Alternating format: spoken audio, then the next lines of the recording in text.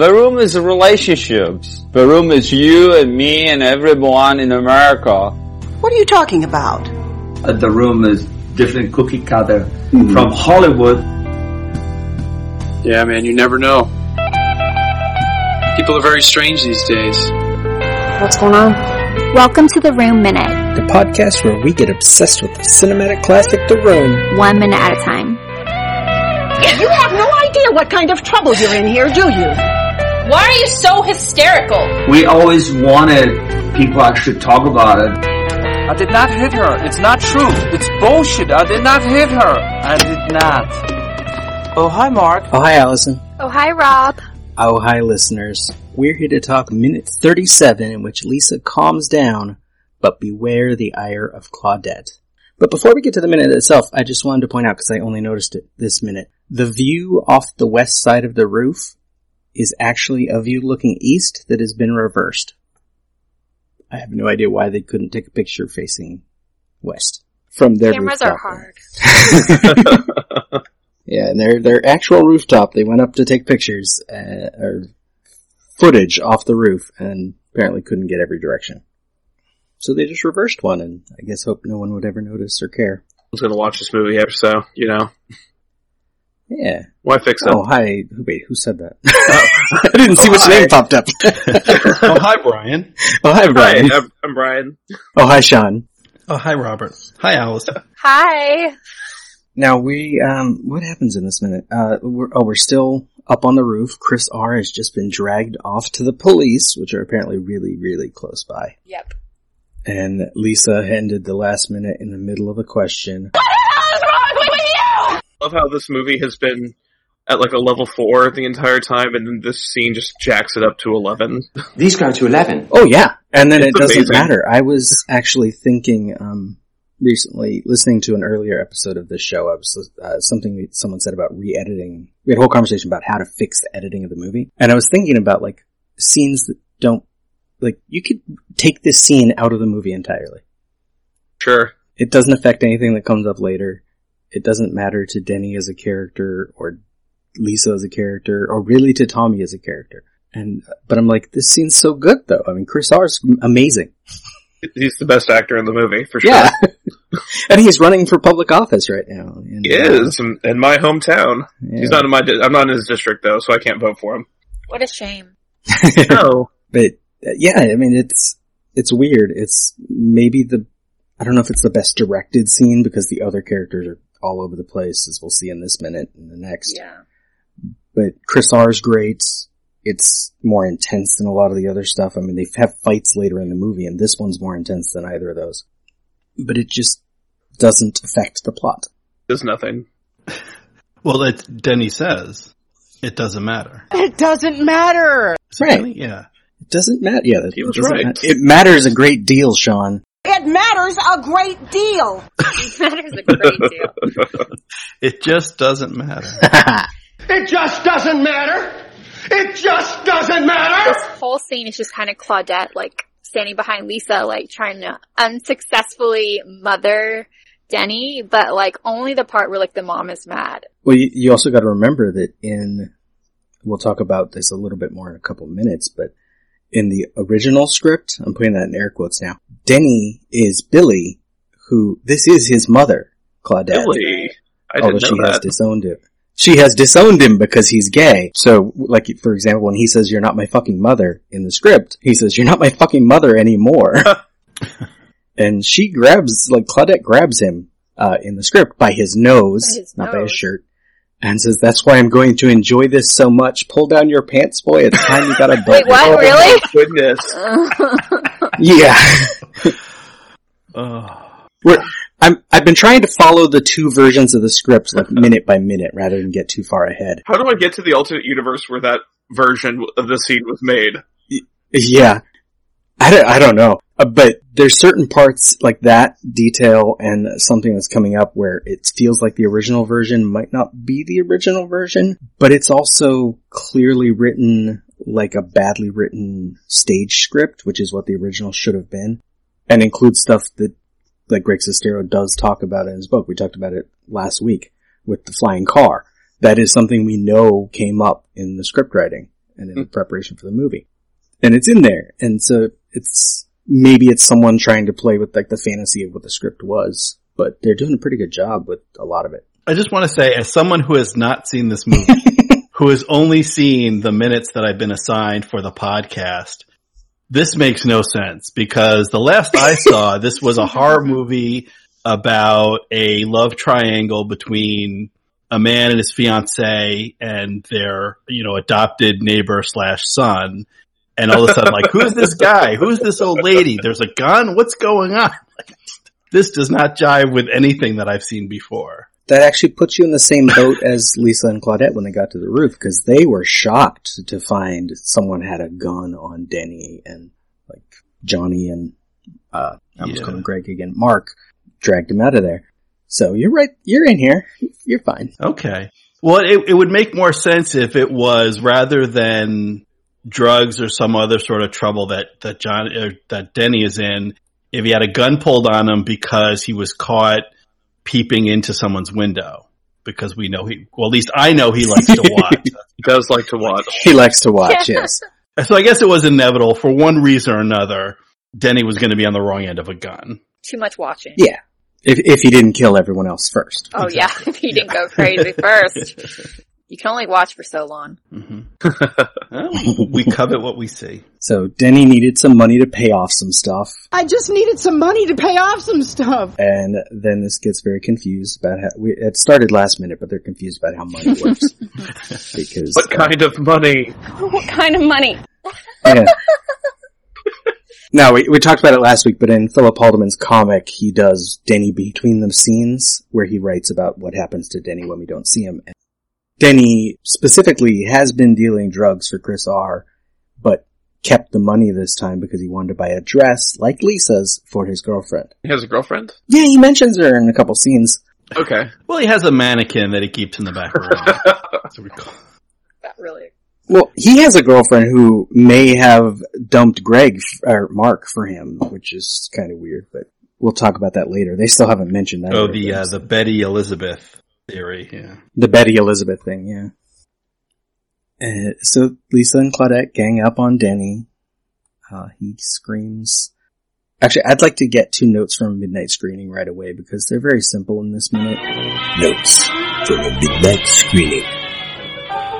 The audience will scream along with Denny. Stop ganging up on me! Well, they'll scream along with him. It doesn't matter! But they'll also scream with Claudette. It matters a great deal! And then with Denny again on it. You're not my fucking mother! So, there's a few good lines that like the whole audience just gets in on in this. Are we at the point where Tommy comes running in yet, Johnny? Sure. We can jump there, yeah.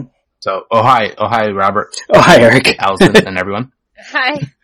Oh, hi, Eric. But this is the point where this minute, as far as what this minute is, it's about halfway through the minute, and it gets bad from here. I mean, it might have been a little bad, you guys talking previously so far as this episode, but I mean, it's just Tommy cranks it up the notch that it needs to be a really bad movie. You're getting all these characters on this tiny little roof. It's gonna get weird.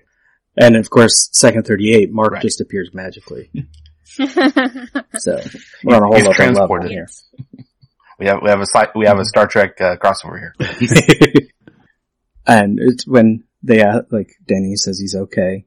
Johnny, of course, asks because Johnny's a great guy. Are you okay, Denny? Claudette in the movie says, "What's okay? He's taking drugs." In that original script, now in air quotes, Claudette says, "What's okay? He's involved with some sort of gang of female trans homo perverts." Oh. This is the movie we deserve. Oh. Yeah. Remake it. And Mark says, "Come on, stop, it was a mistake." And in the script she says a mistake, that he leases his body to addicted drug homos. We deserve that movie with the flying cars and... Yes! Where is that movie? We need the flying cars, the trans homo perverts, Denny killing everyone. We need a mix of this script and the one we've been making up as we go. Hopefully Tommy listens, then he can make it for us. I'm sure. I'm sure he will. I have toyed with the idea of trying to re-edit the movie and make it better, but unfortunately you can't add things that don't exist. You can't add the flying car, the trans homo perverts. You have to special edition. Well, you could maybe add the line. Edited in some shots from Back to the Future too. That'll work. Or we just, maybe Carolyn Minot might like some voice work. We could just get her to do some voiceover when she's not on screen and change her lines. They do so many, like, bad voiceovers in this movie. Oh, yeah. Like, in the actual movie. That, like... Oh, yeah, their ADR is flawed, and their on-set sound was horrible. No one would ever know. That, like, maybe people won't be able to tell the difference. Yeah. You just have them do some voiceovers.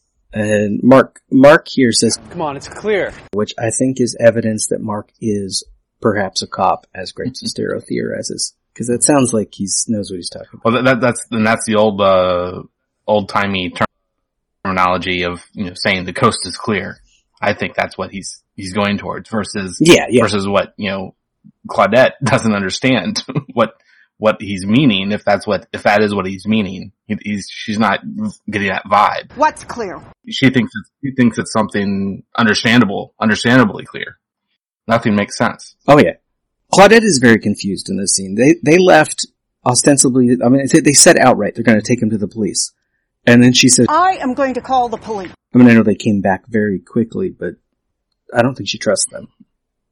So where do you think they put Chris R? That's the question. Really? Presumably the police are right outside, ready to go. Mm. I think maybe if Mark is actually a cop, maybe he has a cell set up in his apartment. That's real handy.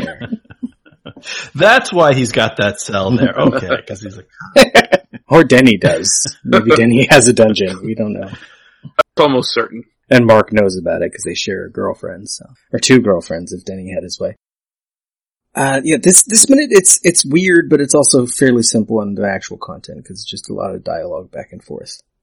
Claudette's gonna call the police. Lisa tells her, Mom, stop! It was Denny's mistake. Just stop. Lisa doesn't even know exactly what he was doing, of course. Only Denny knows.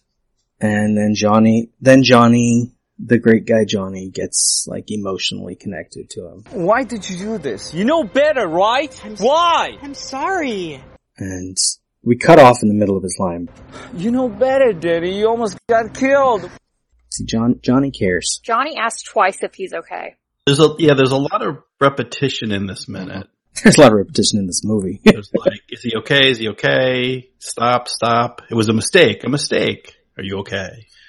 Are you okay? Then for what we'll see next minute, I'd like to point out second 52, where it seems like Claudette and Mark are maybe doing something, but you sure as heck don't really know it until next minute.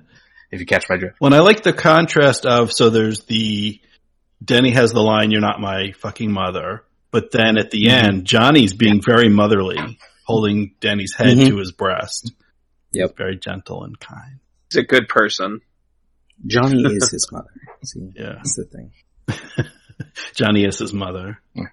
It's like the old cartoons where the male character, like the duck or the chicken or whatever it is, takes over the sitting on the nest. Sitting on the egg. And then becoming the de facto mother for the abandoned egg. Did you hear those stories about the two male penguins who, I know this isn't about the room, so I'll make it quick, who were trying to hatch rocks. Oh. And they gave them an abandoned egg because they're a gay couple, so they can't make a baby. And so they gotta be fathers. It's very cute. Oh, that's sweet. Anyway.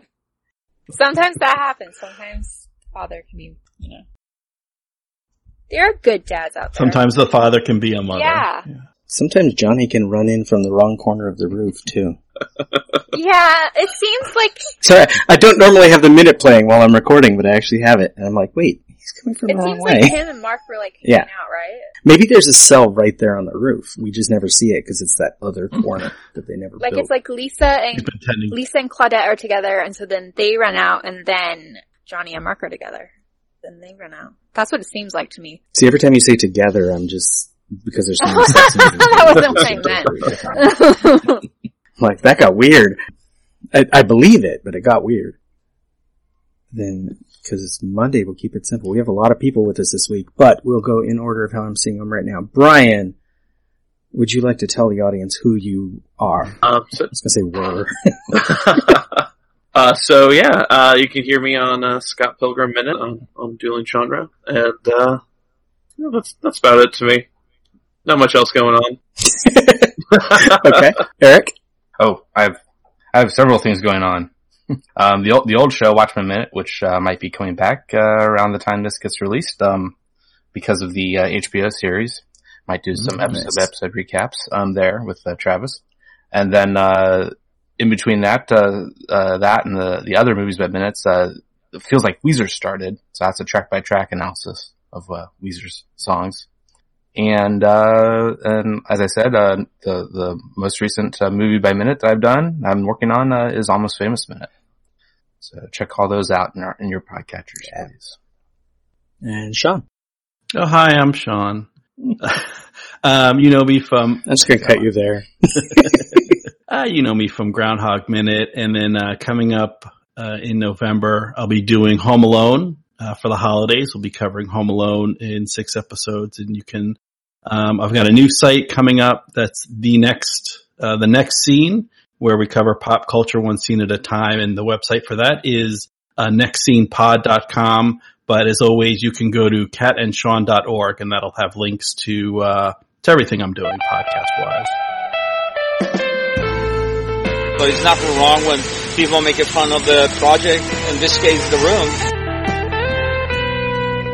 The Room Minute is a production of Lemming Drops Studio. You can find more content at lemmingdrops.com. Follow The Room Minute on all the obvious social media. If you've got any stupid comments after the show, you can leave them in your pocket on Facebook. If you like what you hear, throw us a rating and a review on your podcatcher of choice. Thank you for listening, and remember, if a lot of people loved each other, the world would be a better place to live. Leave us!